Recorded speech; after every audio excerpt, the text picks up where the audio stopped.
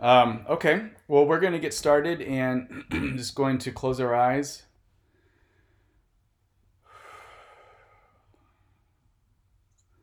We ask that the infinite creator be with us as we explore how to hold the order and the disorder together with an open heart so that we merge into a reorder and that the reorder honors the order and the disorder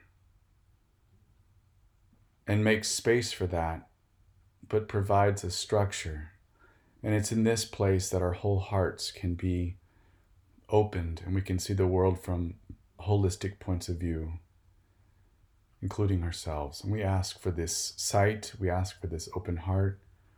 We ask that you bless this meeting tonight and we embrace your presence. Amen. Man, All right. Well,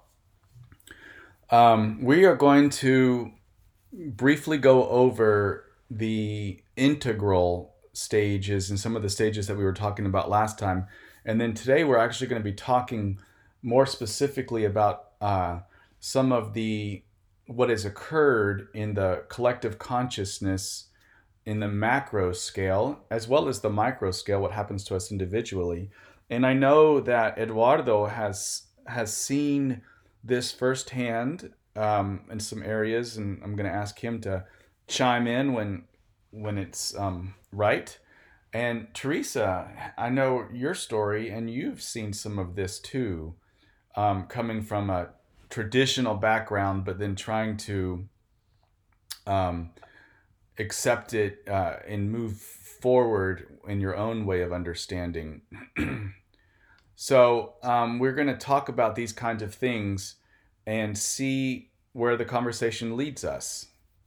Uh, all right, who is on there today? We have Fred, me, Noah, Sonia, Teresa, Eduardo, and I thought I saw Barbara. I guess she's not on right now, huh? Okay, that's all right. The first thing, if you guys remember from 2 weeks ago, we were looking at the okay, the traditional, the traditional, the modern, the postmodern, and the integral. And I just want to ask you guys, from your perspective, when I say the word traditional, or when I say traditional values, or that type of worldview, what is your thoughts? What are some thoughts that come to you? Okay, Eduardo. I don't know. I think, and I mean, this is probably like Jordan Peterson's fault because of what he talks about, but like order, I guess, like order and customs and all the all that stuff. Okay, orders and customs. All right, Fred. word picture that I immediately try to associate with traditional is the Thanksgiving Quaker hat. Traditional. Mm-hmm. Remember, the Quaker hat, the Thanksgiving, that whole, old school hat The saying pilgrim. this way, this is the order, this is the way it must be, and there is like no specific reason why. It's just it is. It's you were born into it. It's gonna be like this. So align with it. Yeah. Okay. Good. Teresa, what do you think about when you hear Teresa traditional? I guess I think of like restrictions primarily. Mm-hmm. That's kind of where my mind goes. It's just like it's narrowing the lens through which we see reality in my mind, which I know that's not always the case, but I think from like the framework that I was raised in and all of that, that's kind of what comes to mind. Yeah. Well, traditional. There's some ways we can think of it, and the traditional they value discipline, values a lot of discipline, and these are just where the values are in the worldview of the traditional. A strong sense of the greater good, a strong sense of a larger community that we belong to, uh, and that there's either an unconscious or an overt need to and a desire to self-sacrifice for that greater good, and we're going to serve the greater good. Now, the greater good doesn't mean the world. From a traditional standpoint, it means the community. And we might say that we want to help the world by getting everybody to kind of believe from our traditional perspective. That might be a way to want to have people to help the world. But from the traditional mindset, there is a service to the actual community itself. And these are good things. There's a strong sense of values from a traditional standpoint.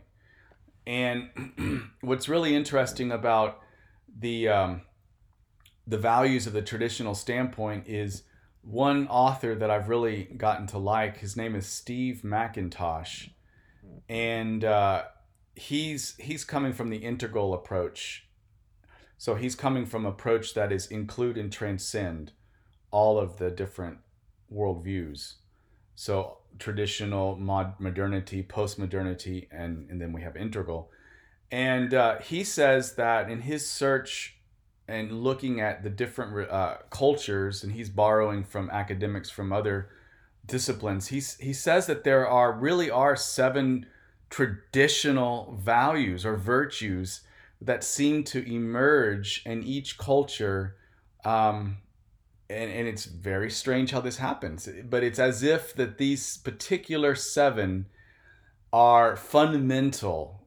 Like if you're going to create a traditional society, these 7 will be the pillars, and they're good. They're good ones. Now we may have synonyms, similarities. We may be turned on by a certain word that is similar to one of these 7, but if you boiled them all down, they're going to come to these 7. So I'm going to read these 7 out loud, and just kind of have them sit with us, sit and simmer a little bit.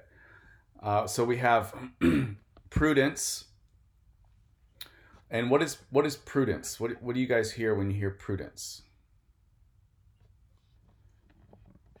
Saving money, being frugal. Okay. And prudence would also be similar to discernment, maybe that word discernment.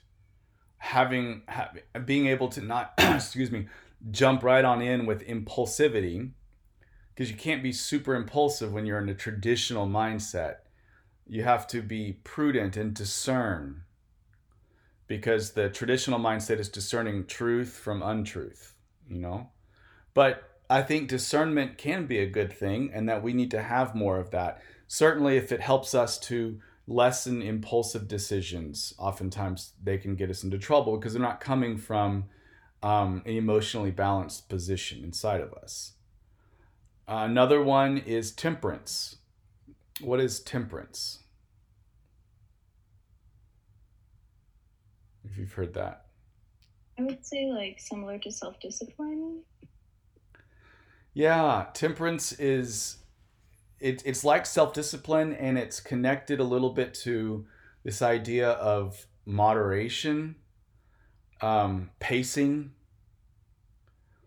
So you can see how this is a good value. Just try to think about these values in your life, and whenever I'm working with clients, oftentimes I really pull out these and I say, what muscle do we want to work on?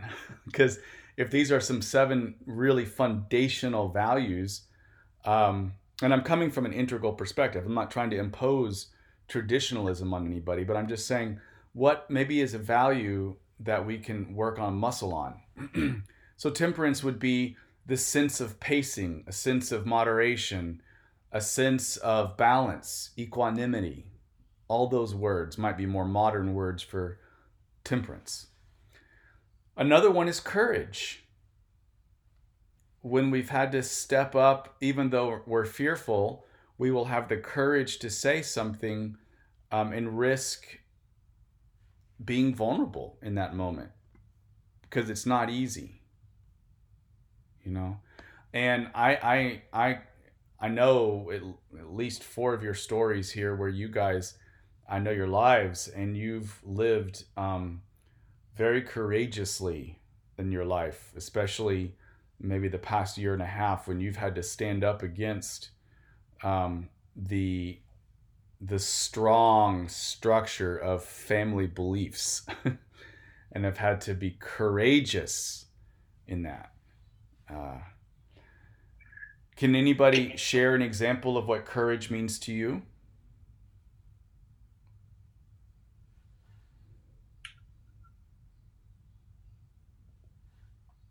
A year ago, actually, probably a year and a half ago, I was working very closely with an evangelical ministry that booked all of my dates. I was completely associated with them, and in a sense, kind of in a partnership. When George Floyd situation happened, I challenged them to step up on the behalf of the marginalized and stand with them. And they wavered and went back and forth. And I told them, hey, well, if you guys can't step up and stand up for those marginalized, I cannot continue to allow you guys to use my name as your black guy. And so I gave them plenty of time to make a choice to stand up, and not just for blacks or browns, people of color, POCs. I said, anyone who's marginalized, we have a problem with white supremacy. I need you guys to also condemn white supremacy. And they couldn't do it. And so I said, well, I love you and I'll continue to love you. I will continue to speak best of you in public, but I will not continue to associate my name with you. And so my place of courage has been to step away from that.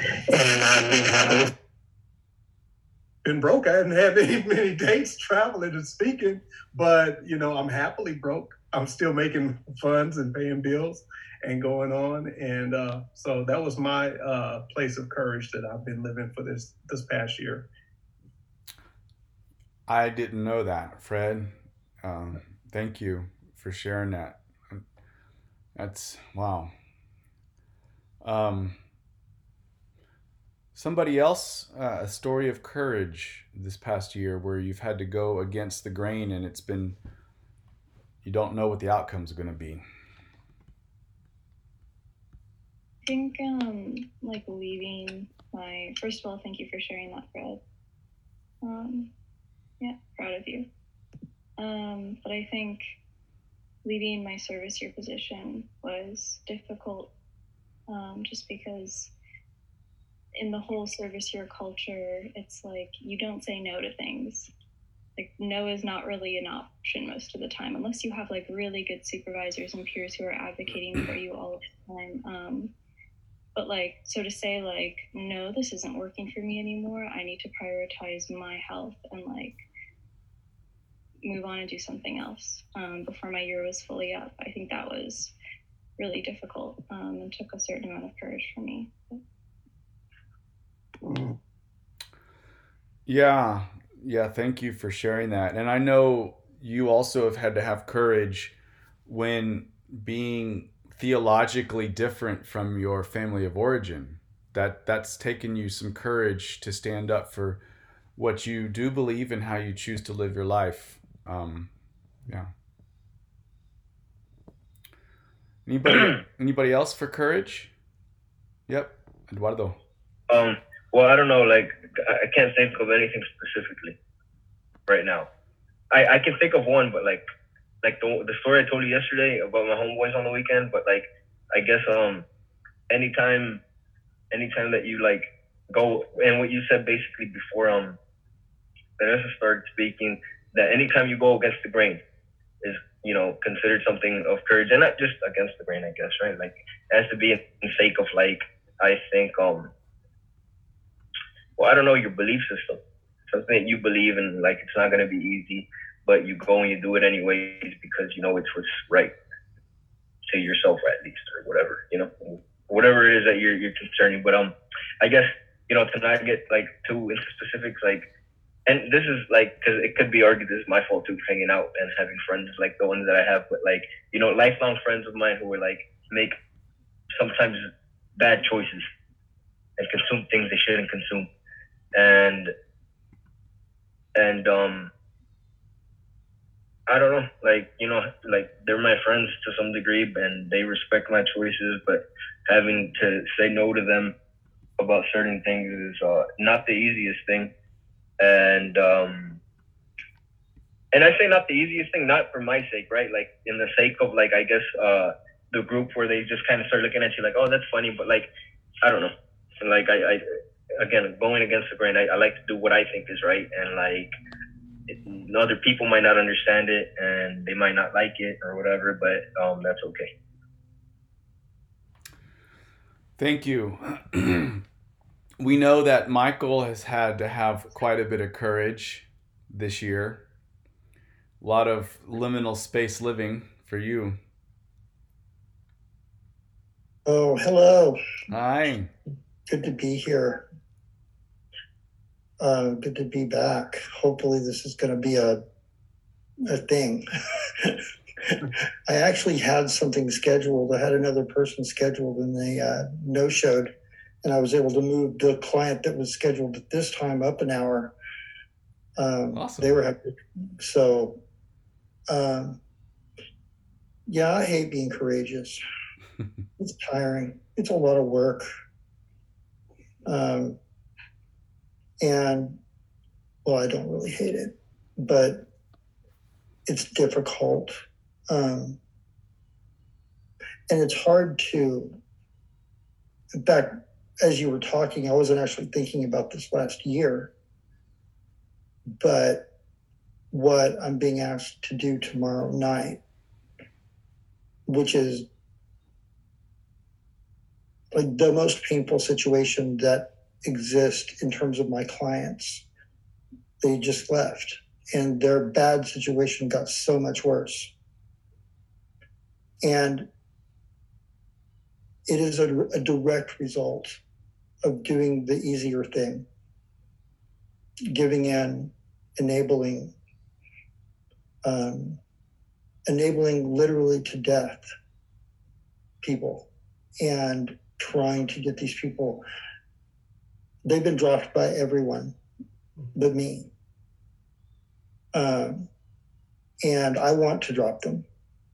It hurts to talk to these people because they know they created this situation and it's too late to fix it. They're just trying to survive emotionally, trying to do the right thing now. And I agreed to be kind of piped into a conversation tomorrow night about what's going to happen to this 14-year-old boy that's he's the second generation of this really painful situation. He's been the one that most of this pain got funneled into, and so he's a mess. And he just got dropped on somebody's doorstep. And I'm going to try to go advocate for this kid with a bunch of people who run in fear. I really want to be pissed at these people. I don't like feeling the pain I feel talking to them and just the powerlessness. It makes me ache. And the last thing I want to do is this conversation tomorrow because it's not going to get,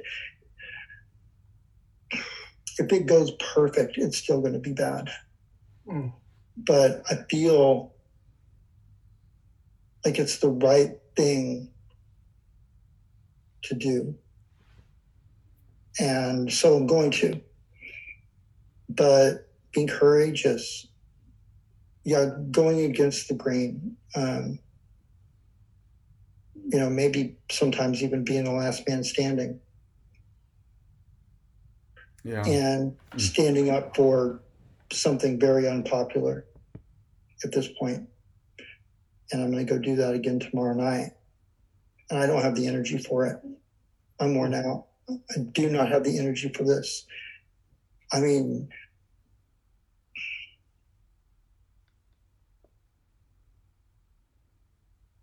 I'm going to do it because nobody else will.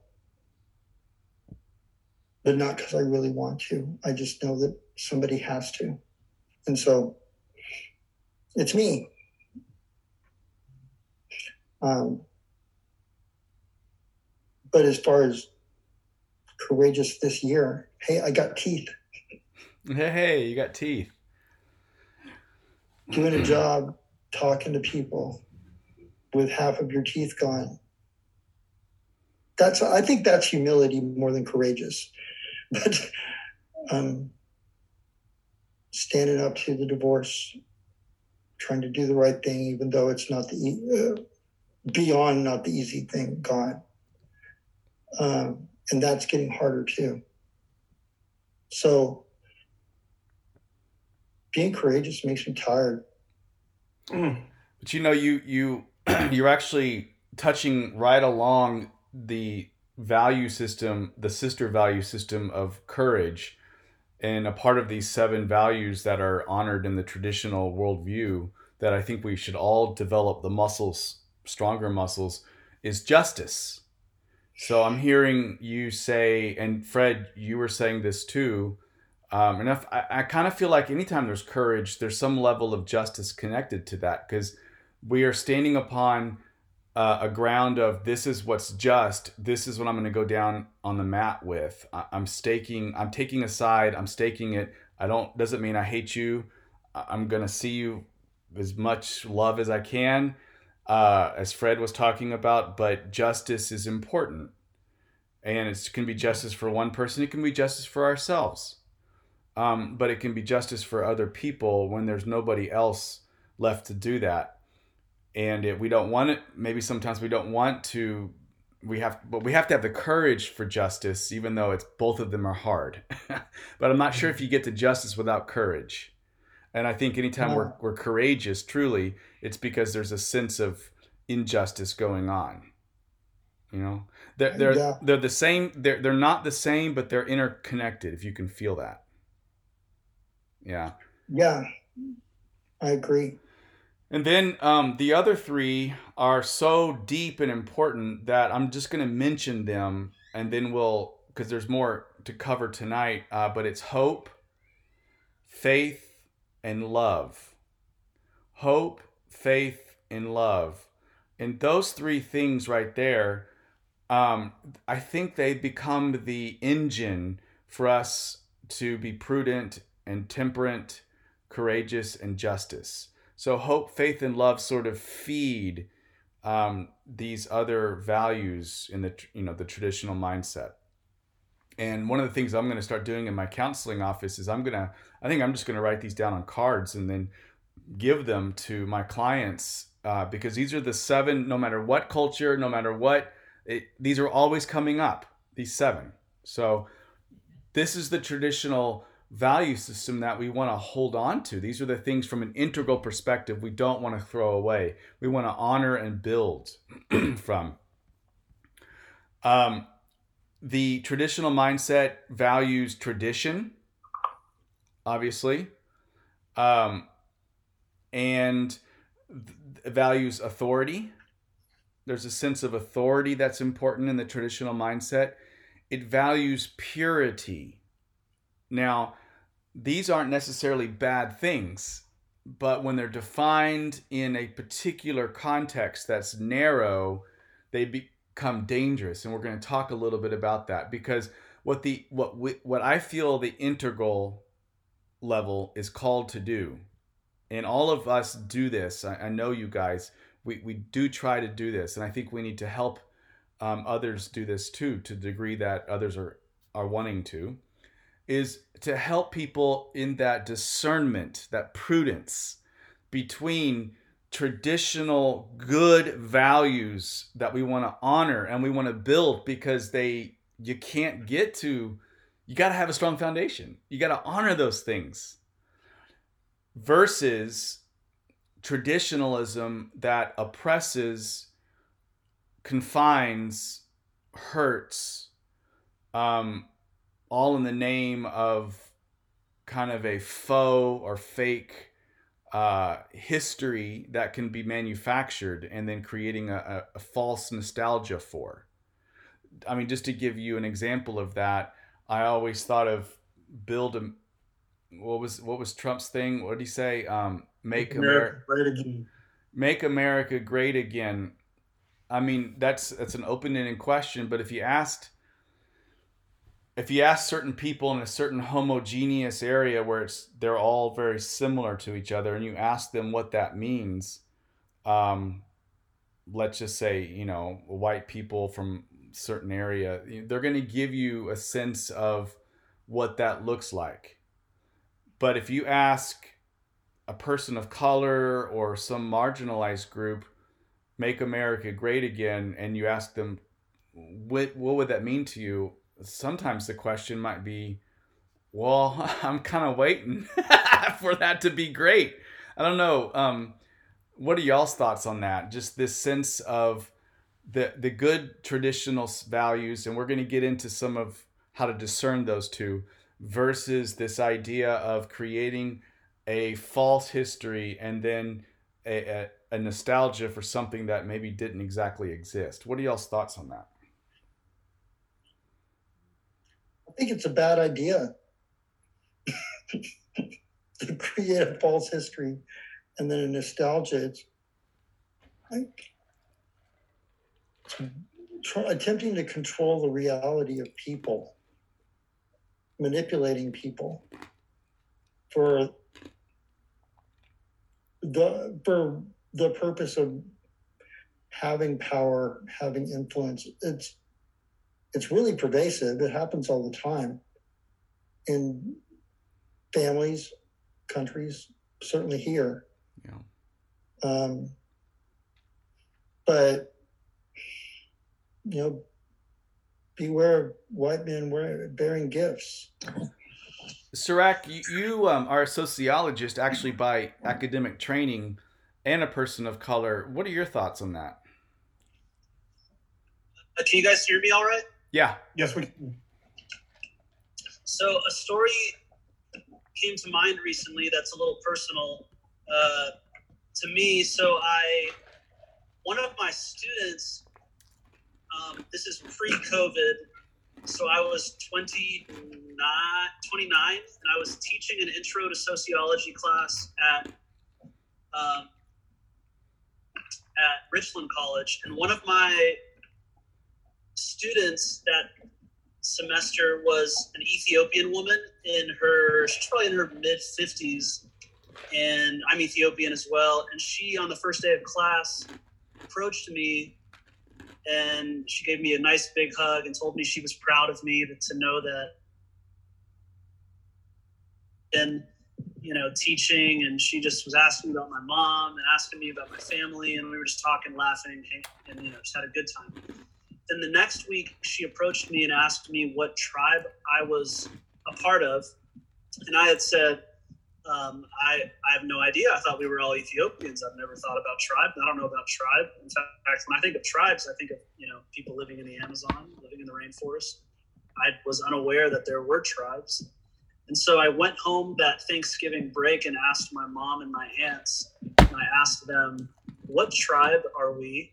And they immediately became very defensive, and they immediately, and I can feel their energy. And I remember it like it was yesterday. They were asking me, who asked you that? Why did they ask you that? What is their reasoning for asking you that? We don't talk about tribe anymore. We don't talk about any of that. And so all of a sudden I'm like, well, I wish you wouldn't have said that. Now I'm 10 times more curious than I was before. Who's much more, he's just like me. He's chill. He's fun. And I was like, hey, what tribe are we? And he's like, oh, we're the Amara tribe. So he tells me Amara. And so I start doing some research. And then the next Monday when school came back, I said to my student that I'm a part of the Amara tribe. And immediately her face changed. Her whole demeanor towards me changed. And she said to me, oh, yeah, I figured you were the Amara tribe. And I said, why? What happened? And she said, your tribe did terrible things to my tribe. She said, your tribe stole my father's farm. Your tribe imprisoned my cousin. Your tribe hurt my school. Your tribe burned down my school. And then she said, oh yeah, probably the only reason you're here in the United States and you got to, get an education is because of your tribe. And I want to honor her, and I want her to know that I love her and I see her and I'm thankful for her. But at the same time, I'm kind of exposed to this whole world that is attached to my world. And so that week I did more reading, more learning. And yeah, my tribe was the tribe that had access to the resources, the political power, the military, education. And I began learning that my mom and her sisters were able to sell their father's farm, which was they used the money to pay for visas to move to the West. And I began to see that Ethiopia's rich history is remembered differently by the different tribes. And but to tap into the history, it takes a certain humility and a capacity to own. Because I found it easy for me to apologize to her because I am a part of the Amara tribe, but symbolically it just doesn't do what it does for me that it does for my aunts and my other family who were very hostile towards even the discussion. And the way that they dealt with the discussion was by saying, everything's fine, everything's good, Ethiopia is great, we're doing fine. And that stood out to me because when I hear Make America Great Again, when I hear these traditional values, I sometimes feel like they are an attempt to not own the whole of our history to inform our current circumstance. So I was thinking of that as you were talking about traditional values, but that happened in a sociology class of mine. Sorry to take up a few minutes. I just wanted to share that. Thank you so much, Chirac. Yeah, that's a really good example of often what we see here too, and we just see it all over the place. I think this sense of, well, we're about to get into it because I want to talk about the traditionalism that is surfacing right now, and it's important to understand why the traditionalism of not necessarily the values and things that we've been talking about, but almost a virulent form of traditionalism is resurfacing in a strong way. And this is not for us to be afraid. It's just to be observant, to have an ability to see what's going on. And I'm not even trying to say to spur on conflictual energies towards a traditionalism that's taking root, but to understand underneath the fear there and to love people anyways, because that's how we help people move from this kind of reactionary movement. But what happens is that when disorder ascends, when we move into this disorder box, so we order moving into disorder, and with modernity and post-modernity, that is how disorder really comes into the collective conscious. And the disorder box, modernity and post-modernity deconstruct. So modernity deconstructs traditionalism, and post-modernity deconstructs modernity and traditionalism. Right. And you will find people, especially on the left, who they will often talk a lot about deconstruct. All they do is deconstruct. This is the problem with this politician and the way these guys are thinking, and the heteronormative culture. And these things are important to look at. I'm not saying they're not, but it's the deconstruction, and it's almost all they have to talk about. There's these podcasts that it's deconstruction, and it's looking at things with constant suspicion. And I think it's an important stage to go through. We have to allow ourselves to go through it. We have to allow friends to go through it. And if they don't go through it, then they never will move into the reorder box. So we all have to. But we have to start seeing that if we're not defining what we're for and only defining what we're against, then eventually we won't know what to do when the absurd happens in our life. Because if we don't know what we're for and how we're defining ourselves and where we're getting our sense of self and perspective, then what's going to happen when our little lives or the collective life doesn't make sense anymore? We're not going to know what to do with that. And usually what happens when the absurd happens, people revert back to a way to be able to handle reality.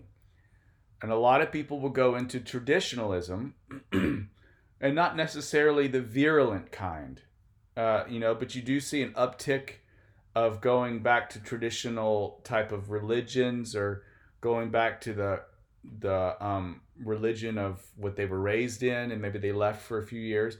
And these are all positive things. But they're not pure anymore, because the traditionalism that we're having now is really, it's what's called a neo-traditionalism. It's a resurgence. And I'll give you one idea of that in my own life. The Catholic Church that we've been just running around different Catholic churches in the area, and we finally found one that we like so far. But most of the ones, the priests are pretty young, and it's just the whole time that they're doing sermons, it's all about the greatness of being Catholic and Christian, and it's just a constant. That's what the traditionalism, the virulent form of traditionalism, is a identity and then re-identity and just a constant circling back of this is who we are, this is who we are, and that's who they are, and that's who they are, and this is who we are. And it's a defining and redefining of the in-group and out-group. So that's one thing you'll find in a resurgence of tradition, this new traditionalism. But the thing that's really, really huge right now, huge, is, and it really began with, in terms of the collective in this country in 2016, is you have a resurgence of authoritarian thinking. And authoritarian thinking is a type of traditionalism. It's similar, but it's also different, because authoritarian thinking does not play by the rules of traditionalism, modernity, or postmodernity. Authoritarian comes up in a certain way. So what I'm about to do is I'm going to read out loud an author that I really respect on this. His name is Brian McLaren. And see how you can think of how it's been true in our country recently, in the past few years.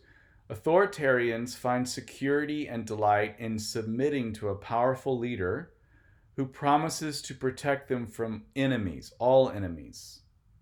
Authoritarians value only one thing, and that's winning. And to achieve that singular goal, they portray toughness, and even cruelty and violence are sanctioned. But there's no admission of weakness or failure, even if it's glaring. There's an unapologetic willingness to break any and every rule to win, because they have a mandate that's sort of sanctioned by God. They demand absolute loyalty to the leader, and they do offer constant praise and adulation to those that are right underneath them, but severe vengeance on those whom they think are betraying them. they are going to sacrifice truthfulness and critical thinking because the leader alone defines reality. The leader alone defines reality. And the leader rewards those who submit to that person as good people. And then those who don't submit to that person are bad people. It really is a good and bad. And how authoritarian power comes in is they use fear of a real or exaggerated, concocted enemy to activate and unify followers behind the leader. So there might be a real fear, but oftentimes it's exaggerated or it's simplified to get people who naturally have a lot of fear behind this leader or this mindset. And one of the sociologists, a guy named Bob Altemeyer, he has studied this authoritarianism, and he says about 33% of people in a country tend to have a predisposition to become authoritarian followers. Their brains are more easily activated by anxiety and anger or other strong emotions, and they're willing to submit to an authoritarian leader. And they actually derive, they can measure this, they derive pleasure from that submission because it conveys a belonging that they've been searching for. So you can see how this is a perfect recipe with a religiosity and a political mindset that just cuts things very clear, and people are willing to submit to that because the payoff is a strong sense of boundaries, a strong sense of us and them, and a strong sense of belonging. So what are your thoughts on this so far?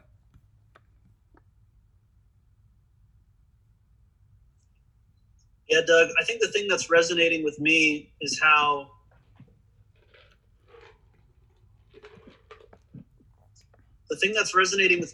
there are healthy and productive expressions of authoritarian leadership and how there are controlling and fear-inducing, anxiety-inducing expressions of authoritarian leadership. I think that when there is chaos and when there is panic, the need for stability is so great that it creates a wide open door for an authoritarian leadership. I'm reading the Living the Law of One book, and she talks about people on the service to self path. And in her section on Adolf Hitler, she writes about how his rise was really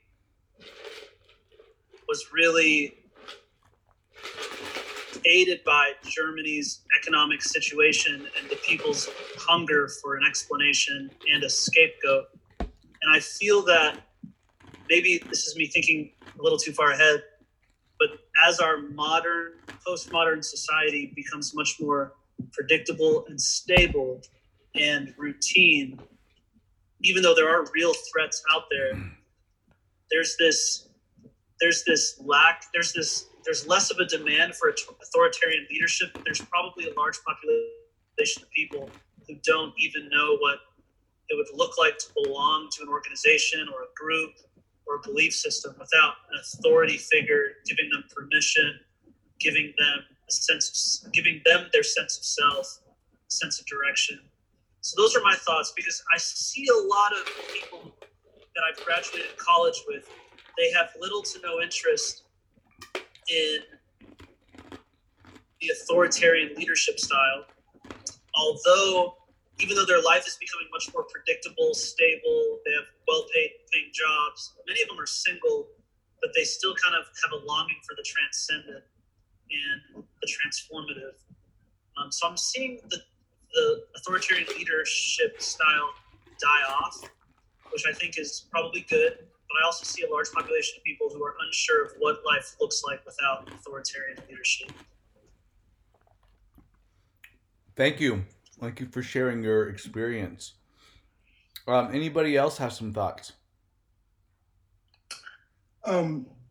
I'm thinking about Bruce Lee. He had this concept where he would call it the top dog and the underdog, and where the top dog, and you know, he's talking and coming from, I guess, from a construct and from, you know, I immediately, you know, although Bruce Lee, you know, was American, I think about, like, I imagine this could be something easily understood, like in China, kind of the top dog is the authoritarian. Is not always right, but the top dog is always righteous. The top dog is an authoritarian who rules through threats. You do this, and if you do not, then fill in the blank, then you will not. If you don't do this, you won't be loved by your fellow man. You won't be loved by your God, you know. And so they rule through these threats, whereas the underdog is the opposite. They're not assertive. They have to get by being manipulative. The underdog is the crybaby, the apologetic, you know. And so it's this battle of the two. And I think of the authoritarian is like that top dog. Also, I think that often what happens with the authoritarian or the traditionalist is most of us are born into what the traditionalist has already established. So, in other words, the tradition plants the flag on the moon first. And so we come into the scene and we see a flag waving. And so the traditional points to been here, it's always been there, so it's got to be right. And what the fight is, and if I can pull Dr. Seuss, you know, it's like it's right until it's not. It's great until it's not. And what you have specifically in our culture is you do have different stories of different people groups who are quote unquote saying, okay, this was not so great. You know, it was widespread by top dog standards. You're saying is great, but I can show you so many things that show that it's not great, you know? And so, you know, the authoritarian as the top dog kind of has the say, plants the flag until the underdog comes along and begins to question, begins to point out ways that this is not great. That's where the disorder comes in. That's where that conflict of interest in or cognitive dissonance, a better way of saying it, that's where that comes into play. And the question is how to sit with both until you gather a place of balance to understand, okay, this, you know, this is a certain way, this flag is planted right here, but that doesn't necessarily mean the planting of the flag is absolute righteousness. The flag can be pulled out and replanted. You can shift the boundaries and understand that, you know, that land has to be shared a different way. Instead of just saying it has to be this way, you cannot change the boundaries. The flag is planted, obey the flag, because you have new folks coming in saying, you know, why was the flag planted there, and who was it? You know, before there was a flag, you know, whose land was this, and so on and so forth. So those are kind of my out loud thoughts on it. Yeah, thank you. Oh, that's very well said. Yeah, absolutely. The one of the things that I think we need to watch out for is when people are moving towards this authoritarian, this need that they feel a need to be in the authoritarian piece of it, and it's happening in religions, it's happening a lot in the politics, is from a Law of One perspective, it really is a continuation of the same warfare mindset that seems to have created a quagmire of consciousness. So that does seem to belong to our particular third density Earth's manifestations, is this sense of a need for this authoritarian mindset, because it automatically belongs within the warfare mindset, you know, to have a strong leader against the evil people. And so it's a lot of, you'll just see a lot of scapegoating. But I do just want to just quickly say that in our modern culture, we do have some important and powerful people that are that are powerful on the world stage that are neo-traditionalists, and it starts to make sense when you look at what they're offering the world, because they are authoritarian, and they're unapologetically authoritarian, for the sake of the greater good. That's kind of the argument. So we're talking about Putin, for example, would be an authoritarian leader, but he's become more and more authoritarian over time because of his influencer, a guy named Alexander Dugin. And Alexander Dugin is a Russian philosopher, theologian, who really believes that, from a traditionalist mindset, that there is a Rus people, R-U-S, a Rus people, that their soul is somehow different. Right. And so that is one of the big arguments he's been whispering in Putin's ear for decades now. One of the arguments for this push to unite Ukraine, because Ukraine was the birthplace of the Rus people back in 800 AD from Saint Vladimir, this guy that conquered Russia. So you kind of see this justification, and Hitler did the same thing when he was talking about the German soul, the Germanic people. That was his desire to recapture the lands that he believed belonged to Germany because of the German soul, the Aryan soul. And so that you'll see these traditionalist mindsets, it's always for the pure. And they'll bring in a theological kind of essence. Like, we are these people. Right. The current president of Brazil is friends with Alexander Dugin. The current president of Hungary, Viktor Orban, he's a traditionalist. The current president of El Salvador, he's doing some very bad things there, very authoritarian. Guy named Nayib Bukele. Then we've got the Iranians. We have the Iranian president, the Syrian president. There's a huge coalition, of course, China too. There's a huge coalition of rebranding authoritarianism in the name of sort of a theocracy. So it becomes a theocracy, a theocracy and an autocracy. So it's authoritarianism from a theocratic position. God is on our side. We're defining what's pure. And then being able to justify that from a violence standpoint. The ends justify the means, because the means at the end of this will mean a pure, undiluted type of race.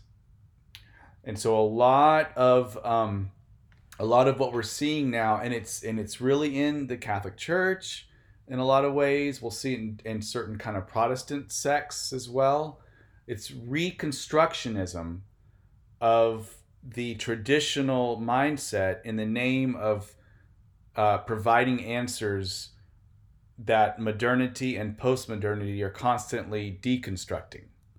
So if we don't know who we are, we don't know what we believe in from the postmodern and the modernity deconstruction, we as integralists, people who are trying to find this integral stand, have to help people, if we want to, affirm the fear that they are feeling, but then invite them into including the traditionalism, but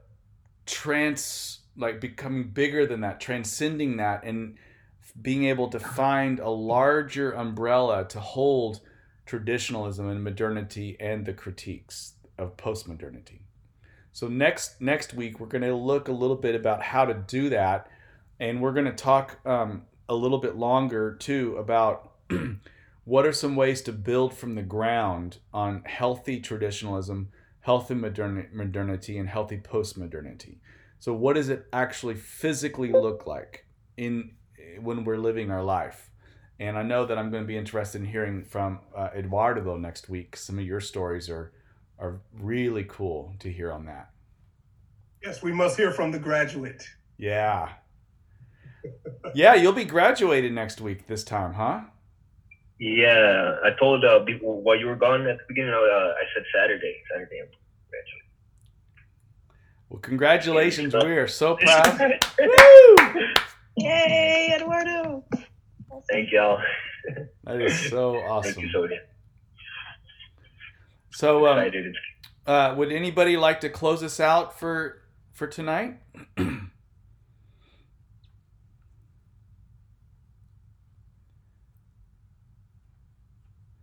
Barbara, do you have anything for us? Do you have something that you've written? It's okay if you don't.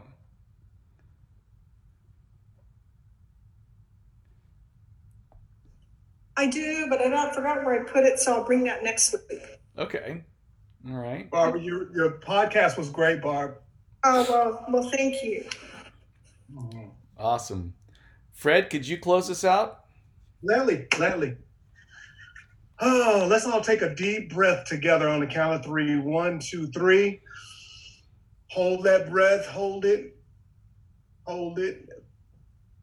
And with compassion, send that breath out to the rest of the world. Knowing that every breath that we take, we breathe in over millions of atoms that have been rebreathed by everyone on the face of the planet. We are one.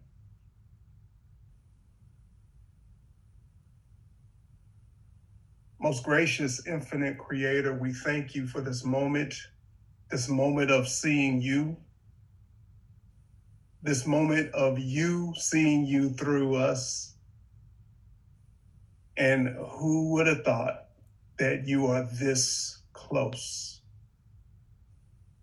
We relish in that reality and in that joy. And all we choose to do in our little third density minds is just try to get closer. So let the rest of this week be that type of dance. And all the wonderful names that you are, we pray. Amen. Amen. Amen. You're a master, Fred. Beautiful, Fred. Thanks, Doug. Thanks, Fred. See everybody next week. God bless everybody. Bye. Yo, bye.